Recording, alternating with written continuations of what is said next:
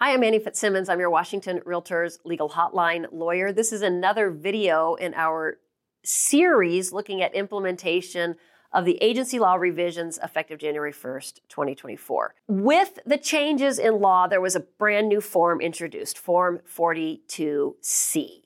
Not Form 41C. You use Form 41C to negotiate buyer-broker compensation. What about Form 42C? Form 42C is a form that is going to be rarely used. Form 42C is only going to be used in two circumstances. There's two paragraphs on Form 42C, and you can use either or both of them. The first provision on Form 42C mimics the language in Form 21, paragraph 17.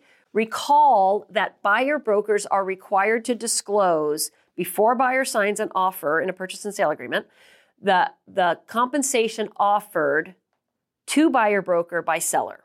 Buyer broker must disclose that.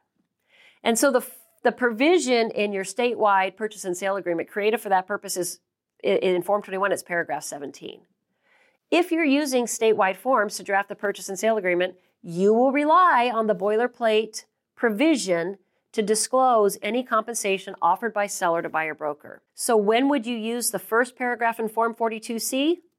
Only if the purchase and sale agreement is drafted on documents other than statewide form documents. Maybe it's a builder's purchase and sale agreement. Maybe it's an REO purchase and sale agreement.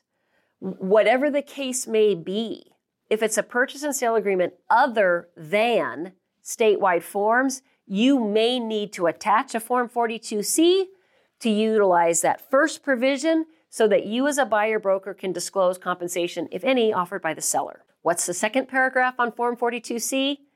It's a provision similar to that first provision, but instead of disclosing compensation offered by the seller to the buyer broker's firm, this provision allows you to disclose compensation offered by the listing firm to the buyer broker firm.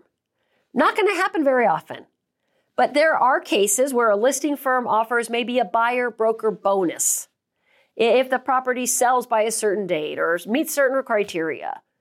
Then the listing firm offers a bonus to the buyer broker firm. You have to disclose that before the buyer signs the offer. There's nowhere in the statewide form boilerplate language to make that disclosure of an offer of compensation from the listing firm, so you would use Form 42C for that purpose, the second checkbox provision. And that's it. No more complicated than that. If you have questions on this topic or any other, ask me a question by visiting warealtor.org. Thank you for being a Washington Realtors member.